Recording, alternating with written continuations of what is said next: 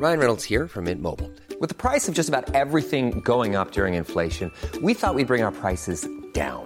So to help us, we brought in a reverse auctioneer, which is apparently a thing. Mint Mobile Unlimited Premium Wireless. How to get 30, 30, bit to get 30, bit to get 20, 20, 20, bit to get 20, 20, bit to get 15, 15, 15, 15, just $15 a month? Sold! Give it a try at mintmobile.com/switch. $45 up front for 3 months plus taxes and fees. Promo rate for new customers for limited time. Unlimited more than 40 gigabytes per month. Slows full terms at mintmobile.com. I'm Sandra, and I'm just the professional your small business was looking for. But you didn't hire me because you didn't use LinkedIn Jobs. LinkedIn has professionals you can't find anywhere else, including those who aren't actively looking for a new job, but might be open to the perfect role, like me. In a given month, over 70% of LinkedIn users don't visit other leading job sites. So if you're not looking on LinkedIn, you'll miss out on great candidates like Sandra. Start hiring professionals like a professional. Post your free job on linkedin.com/people today. Everyone knows therapy is great for solving problems, but getting therapy has its own problems too, like finding the right therapist, fitting into their schedule, and of course, the cost. Well, BetterHelp can solve those problems. It's totally online and built around your schedule. It's surprisingly affordable too. Connect with a credentialed therapist by phone, video, or online chat, all from the comfort of your home. Visit BetterHelp.com to learn more and save 10% on your first month. That's BetterHelp, H-E-L-P. The UK government has said it will not step in to regulate loot boxes. For July 19th, 2022, this is Let's Play Daily Gaming News. Hey, what's going on? My name's Nate Bender, and welcome to Let's Play, a daily gaming news podcast where we'll run down everything you need to know from the gaming world in about 5 minutes. Coming up, turns out calling a portion of your clientele fucking idiots actually is a bad business strategy, and EA is finding new ways to collect your data. The UK government has finally issued a report on the 2020 call to action against loot boxes in video games.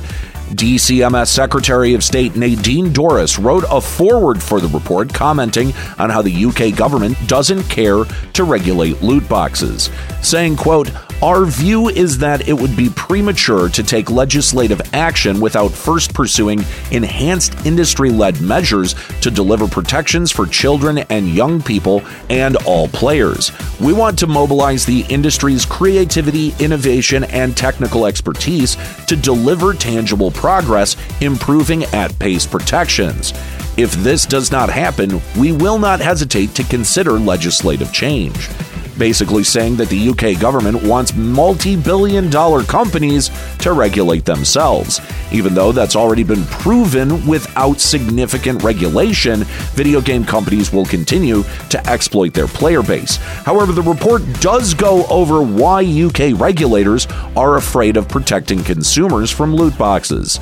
First, the report details how, in some cases, the video game industry has already taken steps to, quote, mitigate harm in recent years.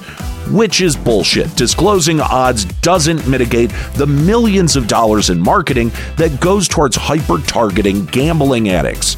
And second, the UK is afraid of the gaming industry dropping out of the UK market like they have in Belgium and the Netherlands, even though Belgium's and the Netherlands' regulations on loot boxes have pushed some developers to adopt different monetization models for the future.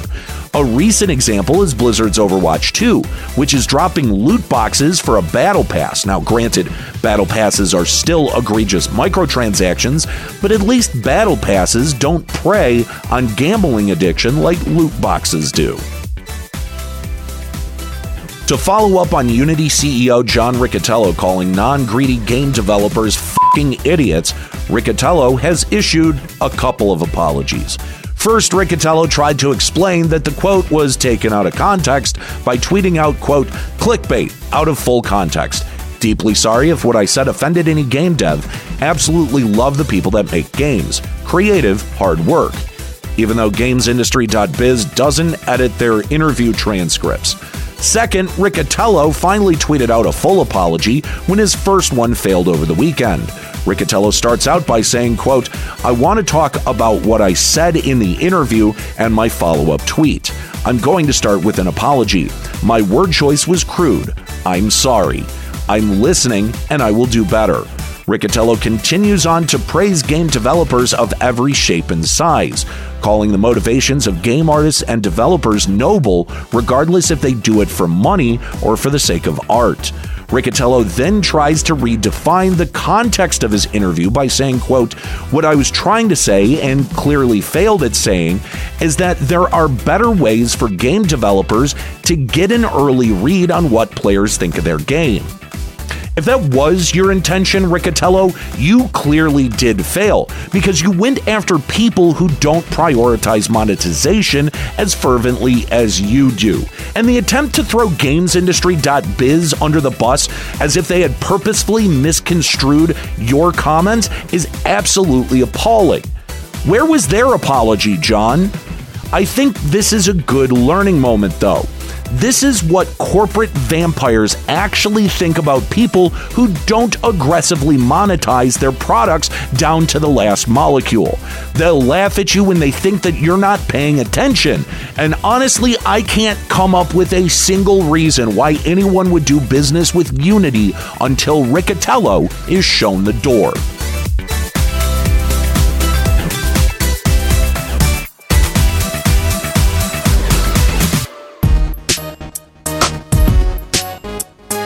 Electronic Arts this month has republished a patent titled Persona-Driven Dynamic Content Framework. The patent describes PDDCF as a system that, quote, determines a player's persona based on gameplay information for the user, basically taking the user's gameplay data to create a profile on gameplay habits. The patent then lists a couple of examples of how this profile could be used in tandem with marketing and gameplay. The marketing example states that the persona-driven dynamic content framework, quote, performs dynamic content generation or additional product recommendations based on the player persona, essentially using player data as another form of targeted marketing, offering games to people with similar playing habits. The gameplay example details using the player's persona or the player's data in conjunction with a game's content creation algorithms. This is, quote, to tailor the gameplay to either approximate or distance it from previous experiences. While this persona-driven dynamic content framework does seem to be yet another way for billion-dollar companies to gather data on you, it does open the door for a more individually tailored gaming experience if done correctly and ethically. The question is, can we expect EA to use our data ethically? I'll leave that question for you to decide for yourself. All right, well, that's it for today's episode of Let's Play. Make sure you're subscribed so you can come back tomorrow for even more video game news. You can follow me on Twitter at NateBenderama and catch me streaming on Twitch at twitch.tv/Limit Break Radio. My name's Nate Bender. Keep listening.